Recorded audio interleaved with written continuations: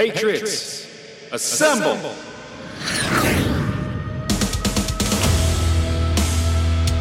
We don't mess around. We don't waste time. Over here at His Hard Line. Let's go!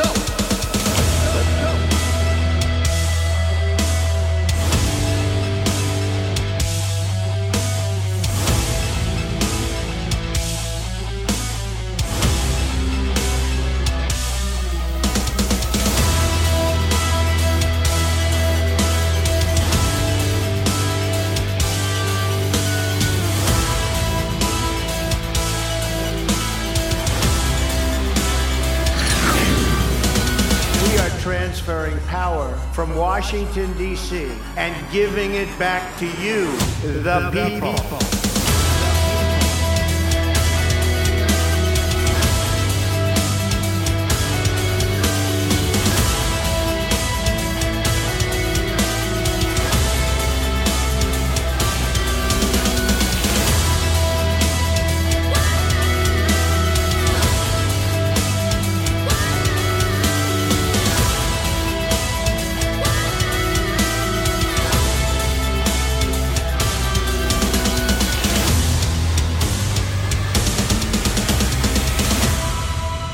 Welcome to the show.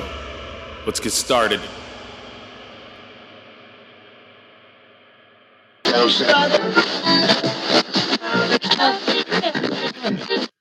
Greetings and good day to all of you ladies and gentlemen out there. I am Jason, your co-host, with our sovereign Lord and Savior Christ Jesus at our side, because he is the host with the most, and let's not forget the Most High, and he is in charge. He is in the captain's chair. He's at the helm. He's at the head of everything. He's behind the wheel. Quite frankly, let's just face it, he is steering our great ship through these crazy rough waters that we call life. So welcome to His Hard Line. Today is Saturday. Happy Saturday, July 22nd, 2023, and we're just clipping along in this year. Next thing you know, we'll be celebrating the end of summer come Labor Day, and it's going to be Fall Fest USA. And today you are listening to episode 581, Reclaiming Our Republic, and we will be doing a reading out of Psalm chapter 52. But first, this daily disclaimer. I want to clarify that I am not a doctor, holistic health expert, financial advisor, pastor, priest, deacon, biblical scholar, or a bar lawyer. I don't possess any titles of nobility. I don't offer legal advice. I do not have a political degree or have had any involvement with any unconstitutional three-lettered corrupt agencies like the CIA or FBI or DOJ. And while I am while I am a member of the Michigan General Assembly and advocate for your participation in your local assemblies, I am not the official face or voice of the national, state, or county assembly. I want to emphasize that I have no affiliation with other groups who try to mimic the lawful assembly, such as American States Assembly, National Liberty, Life Force, Beacon 37, RUSA, and Tactical Civics, or any other organization outside of the Michigan model. I have never participated in any fraudulent status correcting associated with AVR, Bobby Lawrence, and David Strait and Company, and furthermore, I do not endorse or advocate for violence. Please note that the opinions, thoughts, and statements expressed on this podcast are solely my own unless I reference other materials. So there you go. So, I got an audio piece I'm going to play. It was something I wanted to play yesterday, but never had a chance to just because of time. And so anyway, today's title, it's called Reclaiming Our Republic. And I was debating about whether or not if I wanted to do a podcast today, because I typically do a podcast free day. But considering I had a day or two this past week where I completely skipped out on you guys just because of, life and work and whatever, I decided, I'm going to do one because I got the kid eating her donut in the next room and she's watching, her favorite little cartoons or whatever it is she's watching. And so I figured, I'll just do one of these because what I want to discuss is pretty relevant. And I'm going to actually I'm going to highlight this podcast on my website after it gets published, because it is an important podcast that I believe I'm going to attach to the National Assembly link that I have on my website. And what I wanted to kind of go over is, so first off, now this was in the forums, and I think this is worth reading. This is by, but in the national-assembly.net website. It's in the forums toward the top. If you click on forums, and it talks about the functions of the National Assembly versus states, right? So, just for clarity, people should know that the National Assembly is a communications conduit, okay, for the states' assemblies. It's a communications conduit for the states' assemblies. It is a focal point for information and how people can reach out to their county and state assemblies, okay? And the National Assembly has no membership of its own. Just FYI for anybody out there that doesn't know that. The National Assembly has no leadership, but the states themselves. So people need to recognize that, okay? The National Assembly has no leadership, but the states themselves. Now, when an email request to be, when there's an email request to be connected with a state coordinator, when that's received, the request is then forwarded to whoever stepped up to receive the request for that state assembly. Okay. Now, going through the content manager email protects the privacy of the parties involved. Now, this is why the state's coordinators and and communications secretaries' contact info is not on public display. So if you want to know more about how to get involved in your assembly, um, I would say for right now, because I'm trying to, it's on here in a way, but it's not on here. But if you want to know how to get involved, send me an email, hishardline@gmail.com, and I will forward it to a man named Destry, who will then get you in contact and forward you to the local communication secretary for that state. I just asked him if I had permission to actually put his email out there, or that specific email out there. But before I do, I need to make sure I get his permission, because I just want to make sure I'm not putting anything out there that's not supposed to. But I'm assuming I could, but I'm not going to just assume willy nilly. But if you want to know more about how to get involved, email hishardline@gmail.com until further notice. Okay. And then I will forward you to um, the guy who can get you in connection with your state's coordinator or communication secretary. But when a new introduction post is created in the National Assembly forums section of the website, in your state's introduction sections, it is up to the states. I'm going to repeat, it is up to the states to deal with them. The National Assembly can do no more. All the power and action happens in your county and state assemblies. That's where the power comes from. Your county and state, not national. Everybody wants to make a big deal that National Assembly is the head organization. It is not. Again, it's a communications conduit. The National Assembly is not a reflection of a central bank. People need to remember that as well. I don't know why people are thinking that, but the National Assembly is not a reflection of a central bank. It is a reflection of many independent nation equal states who send reps forward to a central point at a national level to maintain harmony with each other. So there is that. People need to recognize the functions of what a National Assembly is and what a state assembly is. National Assembly, again, for the last time, it's a conduit of communication for all the states in one spot. I'm going to take a quick sip of my awesome Colombian coffee. I love Colombian flavored coffee. It's got a good flavor, especially when it's organic. It doesn't taste like it's got all the junk in it. Now, I want to read something off that is also updated on the Michigan General Jural Assembly's website, which is michigandejure.org. But this update I'm going to read is from national-assembly.net. It is an update that was made as of yesterday, July 21st, 2023. And I am just going to continue reading updates on this because it is in the public purview, so I can repeat it. So for anybody out there that's in any assembly for that matter, okay, in your state, here's the update.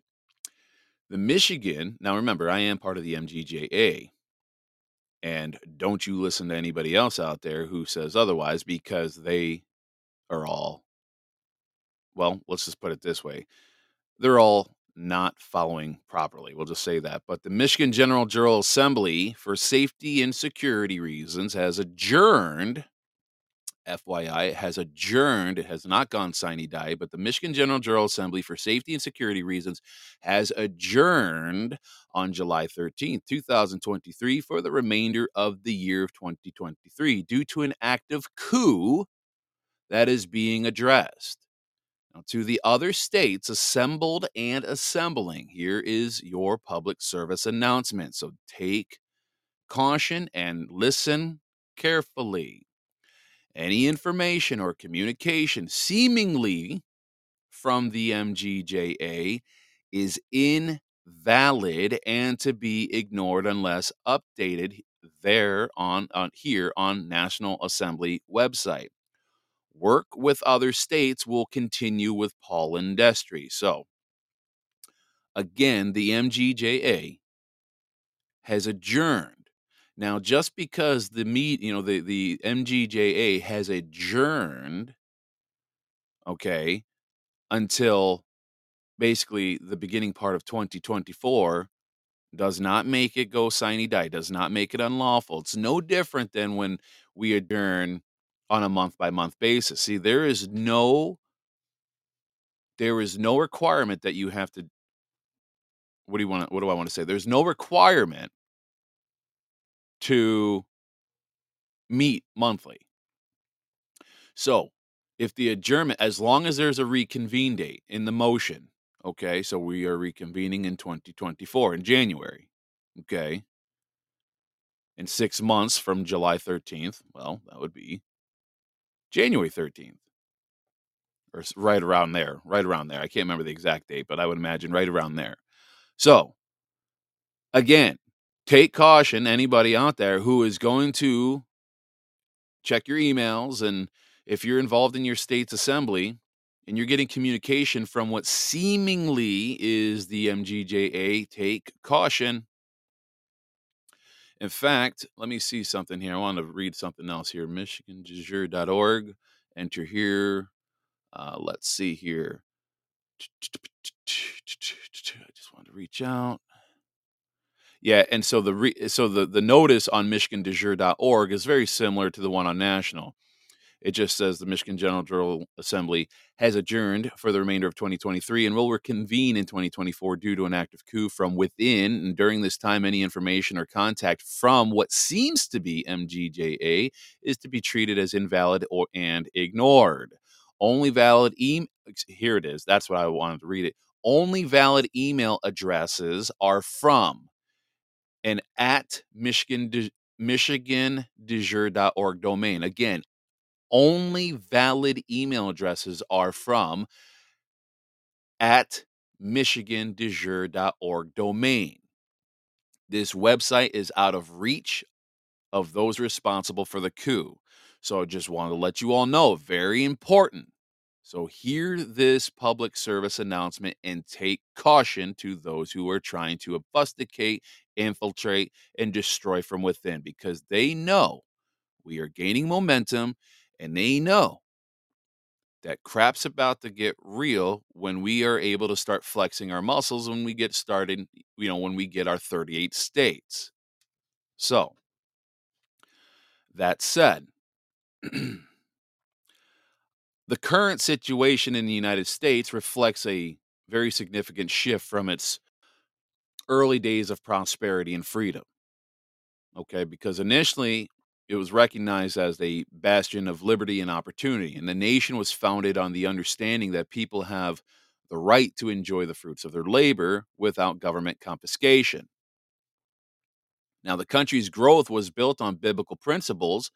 Little do people want to realize that or admit, but with faith in our Almighty Creator, okay, and sound economic practices. Now, however, over time, certain powerful forces, like the ones that are trying to, gain control over our assembly, but certain powerful forces gained control over our de facto government, right? Our government, turning it de facto, therefore extending their authority over various aspects of life and promoting a concept of government dependence. See, efforts were made to centralize power and impose confiscatory taxes, leading to economic slowdown, and a growing number of people depended on entitlements. Now, the Act of 1871, as you all know, that created a corporate entity to govern Washington, D.C., leading to a, how do you want to say it? Kind of leading to a departure from the original constitutional republic. And so the tactics used, such as marriage licenses and birth certificates, right? All that stuff, driver's licenses and other adhesion contracts have unknowingly subjected the people of the United States of America to governmental authorities. So, despite all these challenges, the importance of restoring the nation's lawful status through truth and knowledge is emphasized without resorting to violence.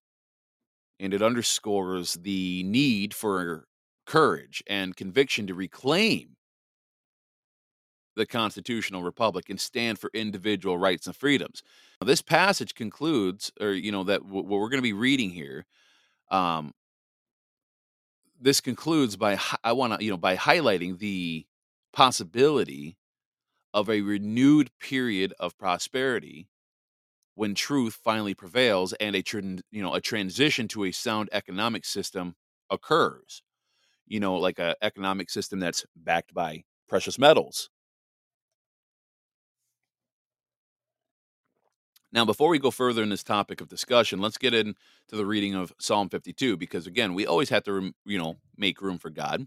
We always have to start off our day, I think personally, by spending 15 minutes with our Lord and Savior and spending a little time reading in the Bible and spending some time in prayer. So Psalm 52, not a whole lot here. It's just 9 verses, but very important. Now, this is to the chief musician, and it's a contemplation of David when Doeg the Edomite went and told Saul and said to him, David has gone to the house of Amalek. And it starts off with verse 1.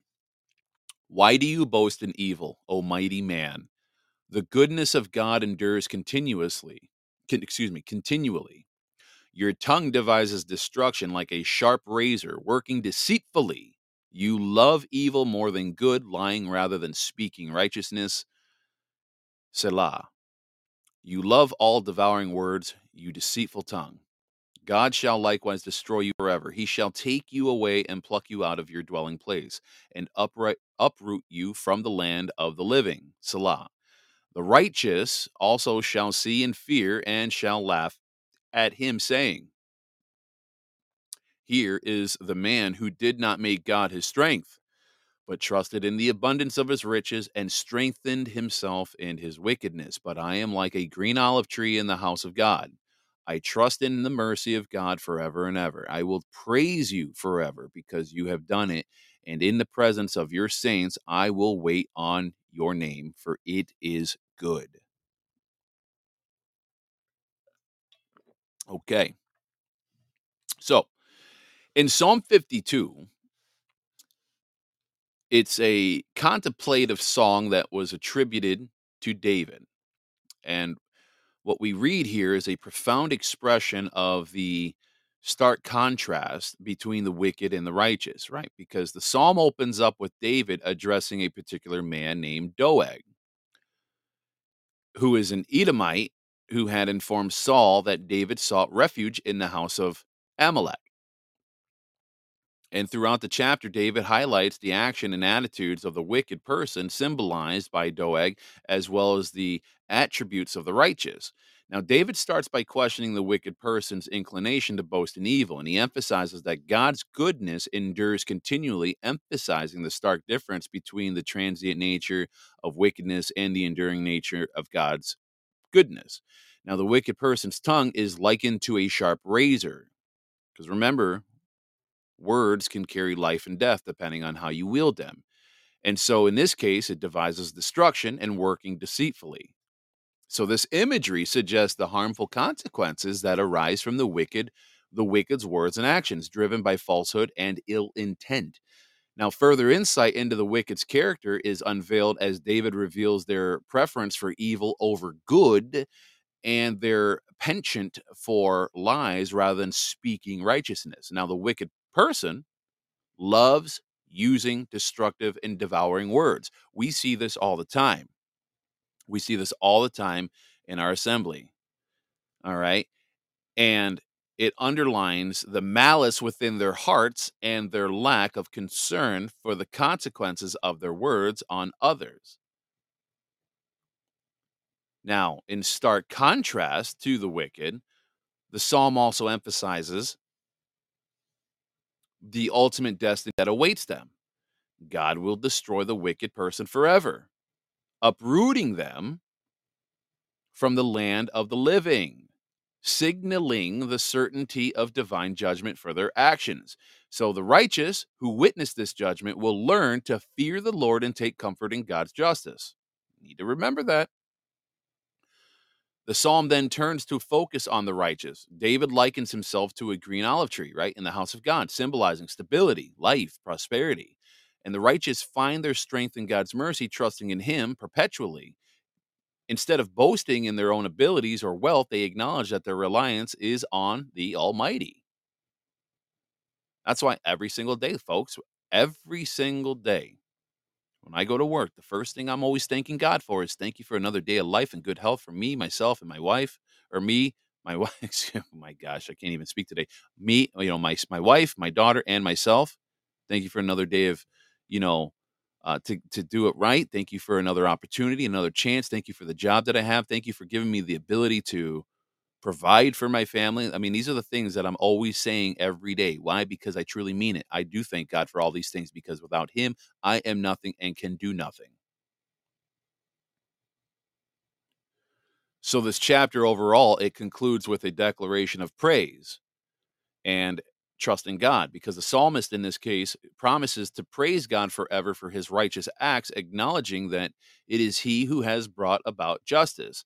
The righteous take solace in waiting. That's a key word. Okay. I know it's hard to swallow because we're not good at waiting, because when we wait, we get impatient. And when we get impatient, we get irritated. But it's important that you understand that the righteous take solace in waiting on God's name, recognizing the inherent goodness that it represents.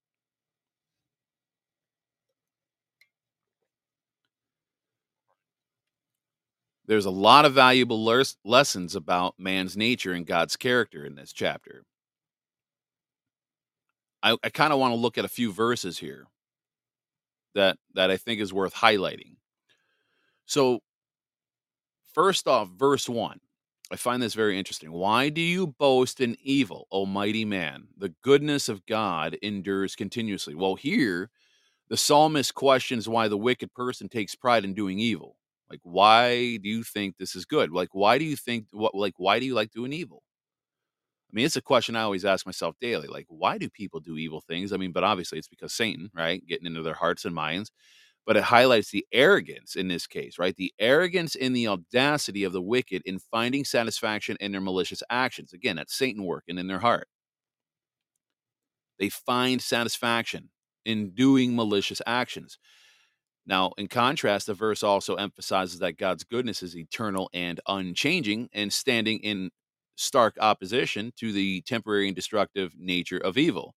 Now you got verse 2. Your tongue devises destruction like a sharp razor working deceitfully. Now, I really find this verse very particularly profound because, again, it is a sharp razor. It is sharper than any double-edged sword that you will be able to find, because this verse describes the wicked person's words as being filled with deceit and destructive intentions, and the imagery of a sharp razor suggests the harm and pain that their words can cause, cutting deep into the hearts and lives of others, and it underscores the insidious nature of their deceitful speech and harmful plans. And then you got verse 3. You love evil more than good, lying rather than speaking righteousness. Now, here the psalmist observes the wicked person's preference for evil, right, over goodness, and the wicked finds pleasure in wrongdoing and deceit, choosing lies over speaking what is right and just. And the word Salah at the end of that is an interjection often used in the psalm to call for reflection and what has been said, encouraging the listener to pause and consider the gravity of the message. And then the last verse I kind of want to look at is, you love all devouring words, you deceitful tongue. And that verse continues to highlight the wicked person's harmful speech, and their words are described as devouring, indicating their destructive impact on others. And the deceitful tongue reiterates their inclination to use lies and deception to achieve their ends. I highlight these verses for a reason. The people within the assemblies of states, different assemblies, there is a dividing force out there. Just like what AVR was doing before back in 2019, when we almost had all of our states to start flexing our muscles. She divided a lot of states and got a lot of people to jump ship.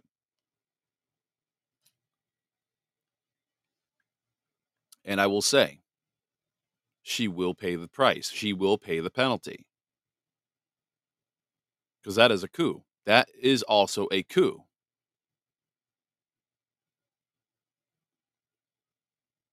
Now, that said, you got to understand the nature of these people. They will use lies. They will try to even invoke the name of Jesus Christ to make you think that they are a Christian. They will do whatever they can and say whatever they can to make you believe that they are the righteous ones, that they are the ones that you should be listening to. Well, Jason, how do we know we shouldn't be listening to you then? What if you're one of them? That's a very good question. Now, if you've been listening here for quite some time, I think you would know me by now by the fruits of my labor and what I have been doing and how I have been staying consistent with the message. I think you should know me well enough by now to know that I take accountability for my own actions. And whenever I have it wrong, yes, I do correct myself. I will not let it go uncorrected and unnoticed because of the sense of, oh, I don't want my pride or ego to be damaged. What pride and ego? I don't have pride and ego. So that's number one. You should know that by now. But for those that don't know me and haven't listened to this platform for a long time, yes, you're right. You don't know that I could be or could not be one of them. So I would say this: you take it to God and really take caution in anybody you listen to and ask God for that deep discernment. He will not steer you wrong. Okay? He will not steer you wrong. Don't listen to any man, don't listen to any institution. The only one you should be listening to is our Heavenly Father in your heart. What is he showing you? What is, how what information is he helping you sift through? Okay?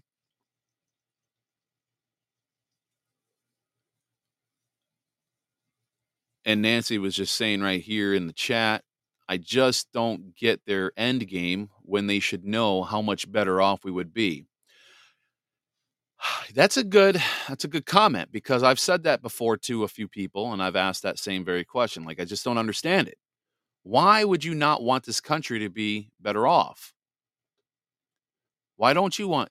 Let me tell you what this looks like. So, if you read the Bible, and I don't mean that, I'm not trying to make this all about the Bible, all right? But it's very important because the Bible, let me tell you. So the Bible, if you don't know this already, our founding fathers used the book of Deuteronomy to really construct a lot of our founding documents and other authority documents that we hold near and dear in this country.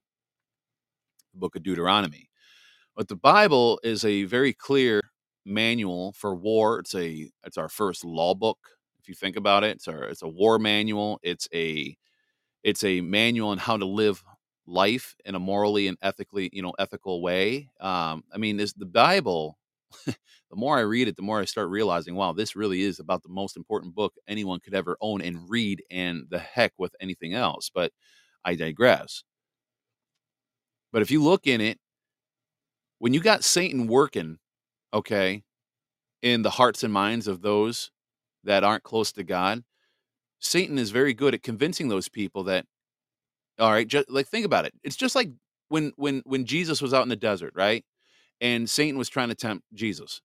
I could give you all of this. All of this can be yours. I'll give you reign over if you just basically listen to me. You bow down to me, right? And I'm paraphrasing. But it's like Satan, when Christ was out in the desert and he was trying to tempt Jesus. I can give you all of this. I can give you reign and power and wealth and fame. And Jesus said, no, right? I don't think so, Satan. So back to the comment, I just don't get their end game. Their end game, they don't care about how much better off we would be collectively. They don't care about the rest of the nation. They may say they do, but what they're looking for is notoriety, status elevation, financial gain, power, control over others. This is what a narcissist likes. If you think about it, in fact, let me go to something real quick. Where did I post this? Hold on. Let me just scroll up for a second. So, where did I see it at? Oh, I just passed it. Hold on. Hold the phone. Here it is. See, let me just read what a narcissist looks like. All right, this is the narcissist checklist. Just think about this because a lot of these people are narcissists. That's what it boils down to. Oh crap. All right. They are two-faced, putting friends and family down behind their backs, right? They blame their lack of success and failures on others. They act different in public than in private. They're irresponsible and unreliable. They're arrogant. They act superior. Their lives in a fantasy world, which may include flirting, affairs, and dreams and unlimited success and fame, okay? They are addicted to fantasy-oriented behavior, okay?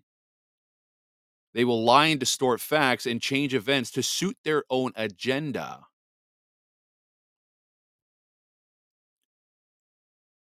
They're irresponsible with money. They're emotionally distant and unavailable unless they want something. They lack sympathy for others, especially those they exploit.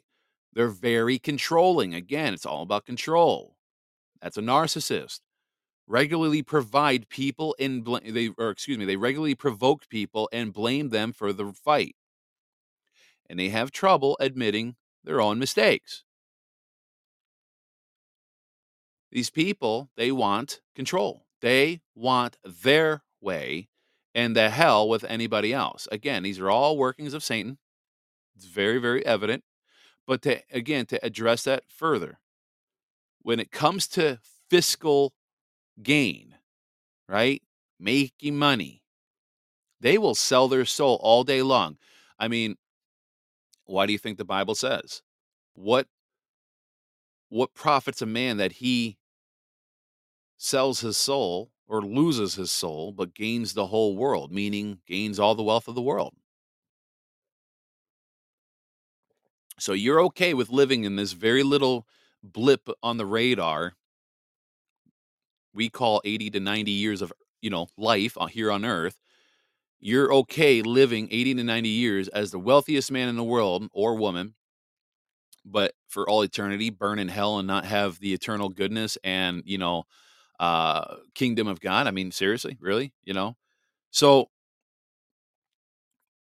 to kind of discuss further from what we discussed earlier in the opening about the current situation we find ourselves at hand here within our nation. Now, this is from the National Assembly website.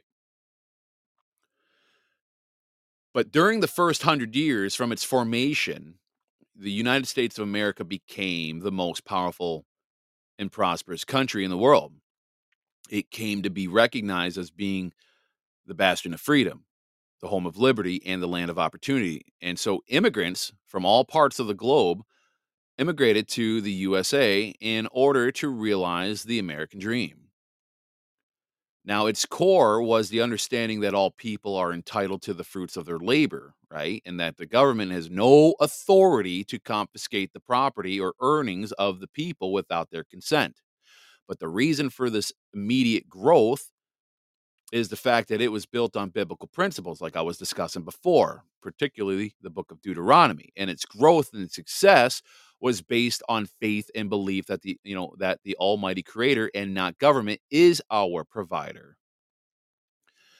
See, its foundation was the implementation of sound money, right? To be used with honest weights and measures, something else you'll find in the Bible, in a free market economic system. Now, unfortunately, in its second half, of being in existence, right, the second 100 years of the U.S., the United States of America, there were certain powerful forces that gained control of the government and took measures to extend that control to the monetary system and all other aspects of our lives, and promoted the false concept that people should expect their government to take care of them, thereby making the people subservient to the government. Now, efforts were put forth to usurp power and authority from the people and the states and give it to the federal government. So, the confiscatory taxes were enacted that served to slow down and stifle the economy and cause an increasingly greater number of its people to become dependent on it. The land of opportunity was slowly becoming, steadily transformed into the land of entitlements.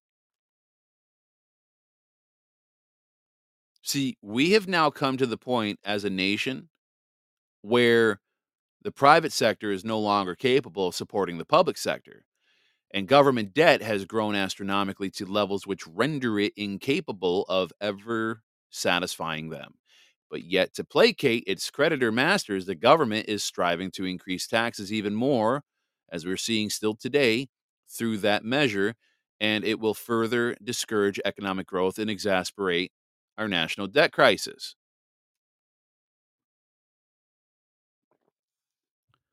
See, simultaneously, in order to control the potentiality or the potentially hostile masses and under the banner of national security rights, liberties have been denied through egregious legislation by a legislative body that had no authority. So then worse of all, here's the worst part of it. The government then got increasingly hostile to the people.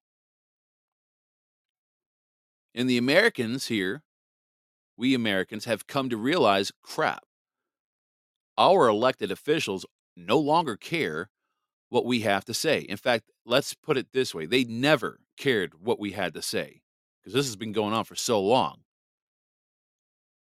They are not going to be moved or persuaded by our complaints because they are tyrannical dictators that run under the banner of the Vatican and London.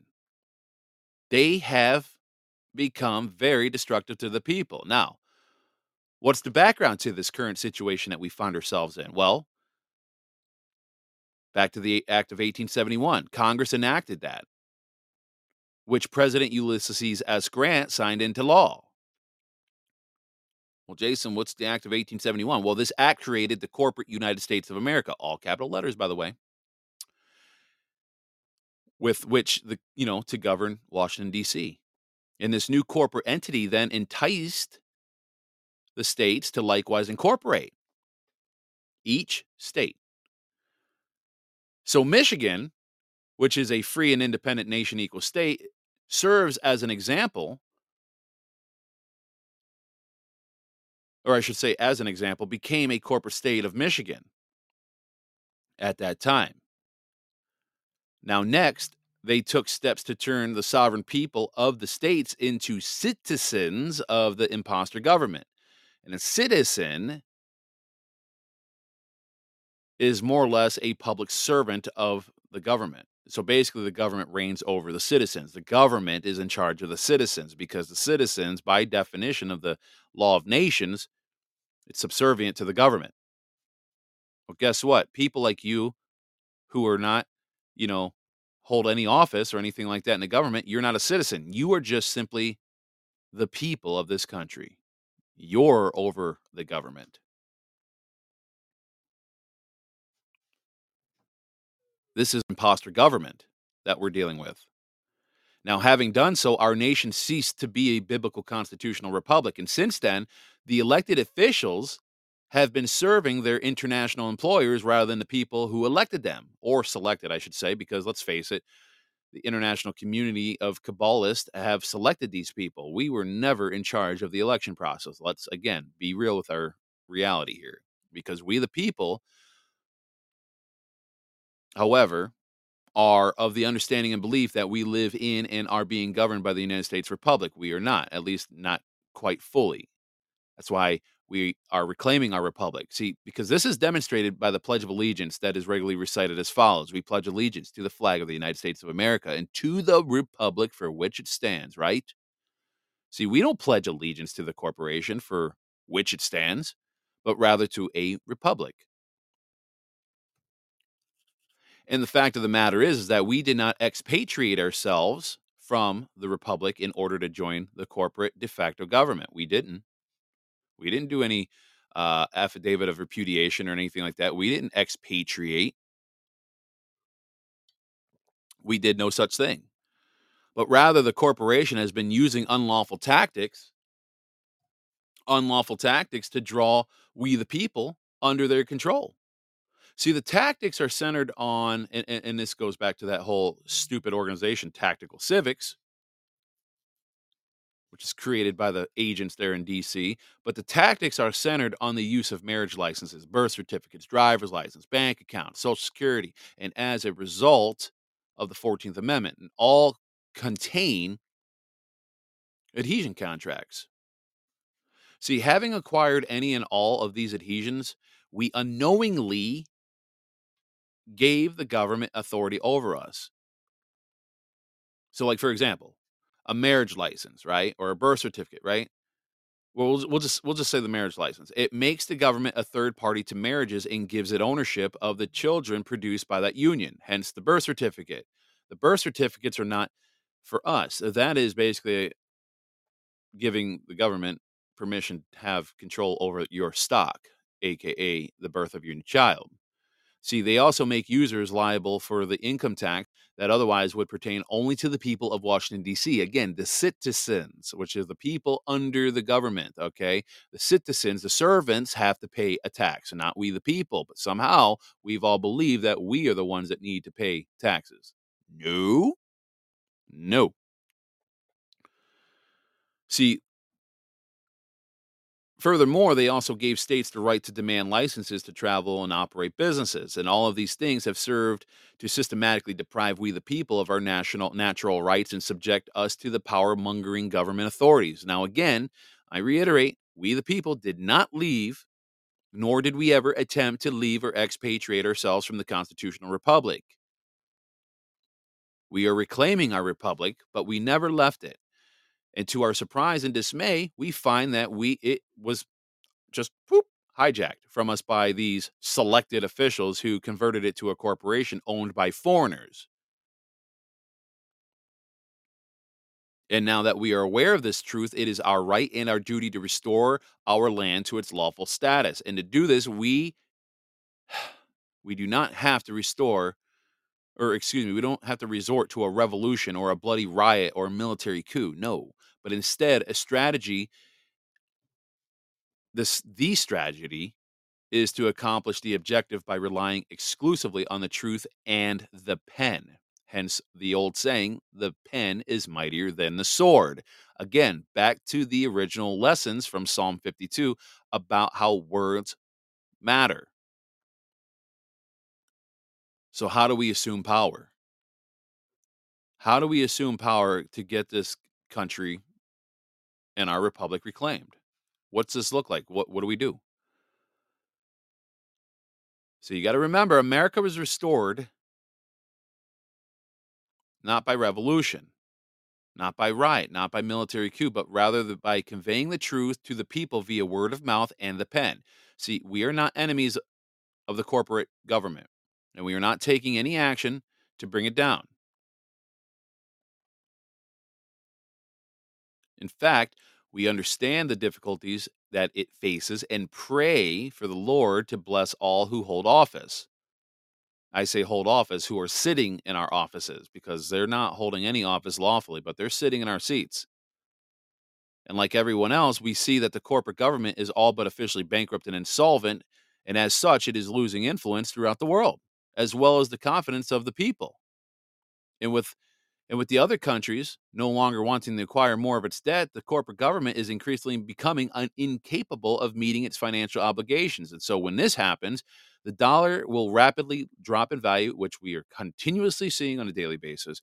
And we're also seeing this with China, Russia, and other countries dropping the dollar as their reserve currency. We're seeing this with pretty much all nations. It's actively occurring. We see it happen every day. And with our government prepared and in place, we will be there to assist the transition. Not only will chaos throughout the country be averted instantly, but there will be a period of renewed prosperity, which will pretty much begin almost instantly. And so the only thing that can stop we, the people, from fully re-inhabiting our constitutional republic and reclaiming it is the lack of courage and conviction to take back what is rightfully ours. This was never theirs. This was always ours. Are you ready to stand for yourself and your family and reclaim this republic? Patriot Beagle is putting right in here in the chat. Hopefully, lessons can be learned from other states to protect from infiltration and coup attempts.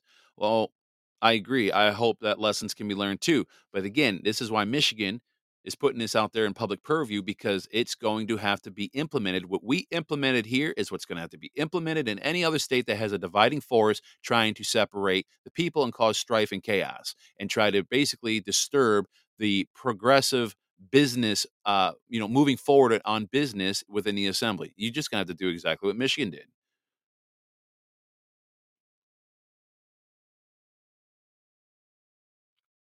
So the thing is, back to the original question, why would these people do this? For money, power, control, status, notoriety. These people are driven by Satan. We need to remember that. Which brings me to the audio piece I want to play by our favorite friend, Buddy Brown, down there in Mississippi on his ranch. This is called the riskiest video I've published to date, exposing the devil's best lie. Let's give it a quick listen. Maybe if I can get it connected. Let's do this. I guess I'll just hook it up to my cord. I thought it was connected via Bluetooth. I was wrong. All right, here we go. So deep in Mississippi, we tell the truth from the woods, like it should be.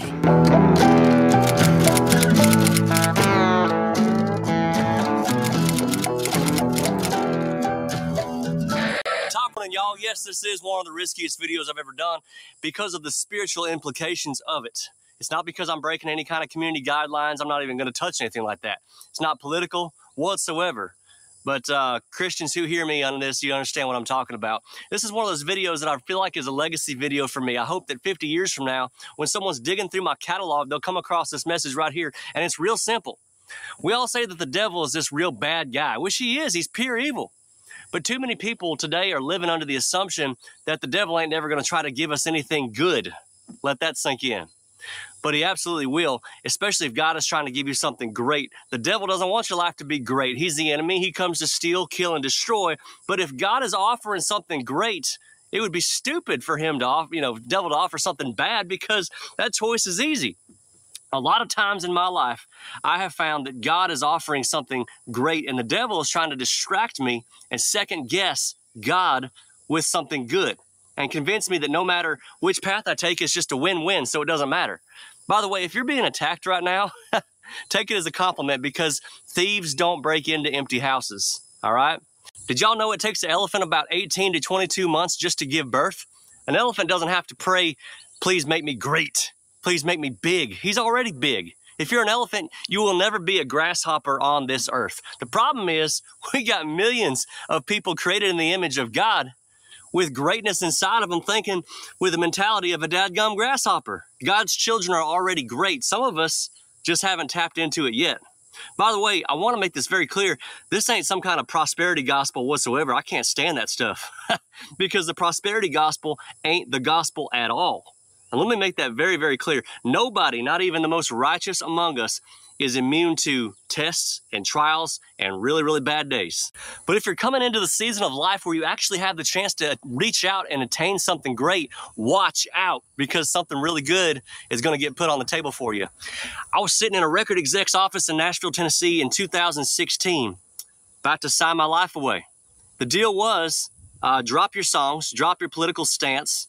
You're going to trade your songs for our writers. They're going to give you something that is universally appealing. You're going to be a household name, and you're going to do what we say, be where we say to be at the time we say you're going to be. But you're going to be bigger than you ever imagined, and all your songs are going to get played on country radio every hour, on the hour, around the clock. Sounded really good, right? But it wasn't great. Great was trusting in the Lord that the long road was going to be the right road for me. That he was still going to give me 3 Billboard country albums, 1 million subscribers that all feel like family, by the way. Love y'all. And I'm still able to make my kids' baseball games on Saturday and take my wife out for a date. Now, that's great. I know guys that took the good deal. It turns out the record label wasn't lying. They became incredibly famous, just like they promised, but they have to take uppers to wake up. They have to take downers to go to sleep. Their kids don't even know them. They worry about their wife constantly because they're never there trying to protect her. They're subjected to endless temptation every single night after concerts at 1 a.m. when nothing good ever happens, and most of them crash out. Don't take the carrot. God's got filet mignon. If you trust him. If you trust him. I look forward to teaching this very lesson to my boys when they get older, but for right now, I just want y'all to understand, James 1:17 says every good and perfect gift is from above, coming down from the Father of heavenly lights, who does not change like the shifting shadows. Now that is something that's great, because good is sometimes the enemy of great, and I don't want y'all to ever forget that again. It's a tease. It's flawed. It's a distraction. I'm exposing these schemes now because this is what we do here. We tell the truth, but it needs to be heard. God bless y'all. Be good.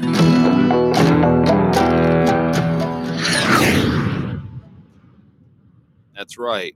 I tell you what, I like everything that Buddy Brown has to say there. That was a great message, and quite frankly, I thought that was very fitting for the topic of conversation here. I don't want to overlook a question Nancy was asking. So when we marry, we go through the service, but no license. That's correct, because think about it. The service is always supposed to be under God, number one. But before you go to the service, who do you go to first? You have to go to the courthouse and get your marriage license. That is not how that's supposed to work.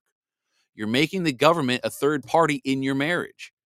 No, that's not how that works. You just go to the church or where, right? And that's common law marriage. We're going to be going back to common law. So look up common law marriage. We were never supposed to go to a courthouse to get a license from a justice of peace to say, "Oh, can we get married? We need a piece of paper that say we're getting married." No, that's not how that works. You get married when you get a license, what? You go through your paperwork there, and then you go through the church. No, that's not how that works. God comes first, not the government. So there you go. Let's pray. Dear Heavenly Father, as we come before you today, we reflect on the history of our nation, the United States of America, a beloved nation. We acknowledge the blessings and prosperity that you have bestowed upon this land during its first 100 years. We thank you for making it a symbol of freedom and liberty and opportunity, attracting people from all corners of the world in pursuit of the American dream. Yet, Lord, we also recognize the challenges that have emerged in the second century of our nation's existence, and we humbly ask for your guidance and wisdom as certain forces seek to try to gain control, especially now more than ever, in our assemblies and extend their authority over our lives. We pray that you restore a sense of righteousness and truth in our government and leadership. Father, we lift up our concerns about the increasing reliance of entitlements and the mounting government debt that burdens our nation, right? Because we basically want to ask that you help us find a way to balance the needs of our people without compromising fiscal responsibility and stability. But more importantly, we bring before you the issues of injustice and the erosion of our liberties through egregious legislation, the crimes against our children. We ask that you grant us discernment and courage to stand firm against any action that undermine our fundamental rights as a free people. Lord, we acknowledge the power of your truth and your ability to bring about change without resorting to violence. We pray for a peaceful restoration of our constitutional republic, where all people are treated with dignity and respect, And lastly, we pray for a renewed sense of unity among our people, our fellow assembly members. May we come together, guided by your love and grace, and to work for the betterment of our nation and its people. And we also pray for the special intentions and the prayers that are held deep in people's hearts silently, that they be answered in your perfect timing. And we pray all of this in your precious, gracious name, Jesus Christ. Amen. Amen, ladies and gentlemen. So, with that said, that concludes episode 581, Reclaiming Our Republic. I had a, of course, Rietta's not here and Donnie's not here, but they had requested to have Prince played as a song. So I found the 1999 song. And you're very welcome, Nancy. Thank you for being here. Thank you all for being here.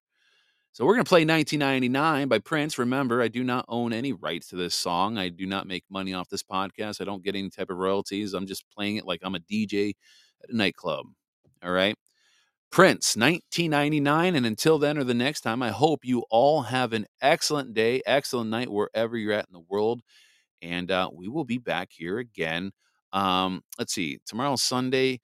I think tomorrow I'm going to take a day off because tomorrow our horseback riding lessons, that's right, because tomorrow's Sunday, our horseback riding lessons got pushed from Thursday to tomorrow. So tomorrow will be a podcast-free day. I'll be back on Monday, okay? Monday I will be back. That would be July 24th. Wait a minute. Did I put a wrong date at the beginning of my notes? Hold on a second. I just want to make sure I didn't put the wrong date at the beginning. Oh, okay. I did say 22nd. Whew. So we will be back here Monday, July 24th, around 7 p.m. God bless, ladies and gentlemen. We'll see you back here at the beginning of the week.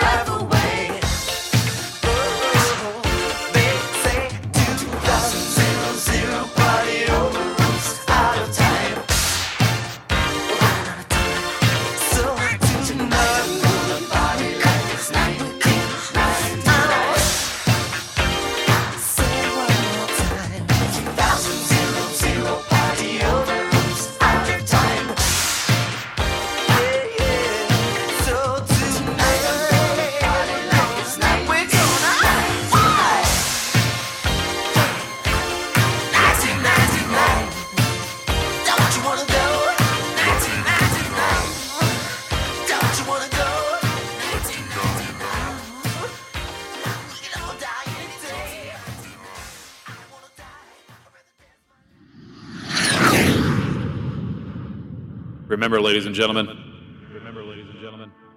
we are firm, we are steadfast, and we are uncompromising. The enemy has crossed that line for the last time. It is up to people like you and I to hold that line. They've crossed the line way too many times, and it is time for us to stand up this republic and get after it. We got to do this for God. We got to do this for our families. We got to do this for America, for the voiceless. It's time to get after it, ladies and gentlemen. Thank you for joining the show.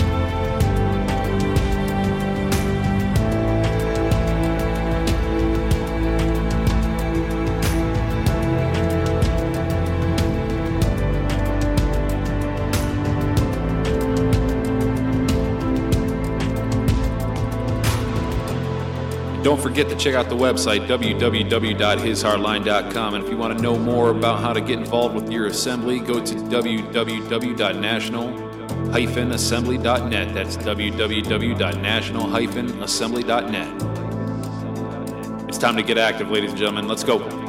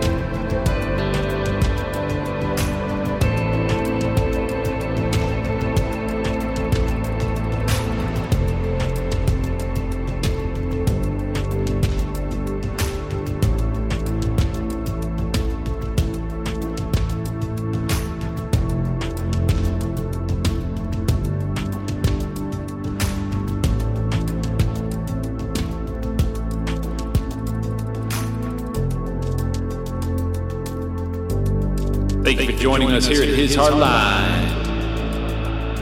We'll see you back here next time.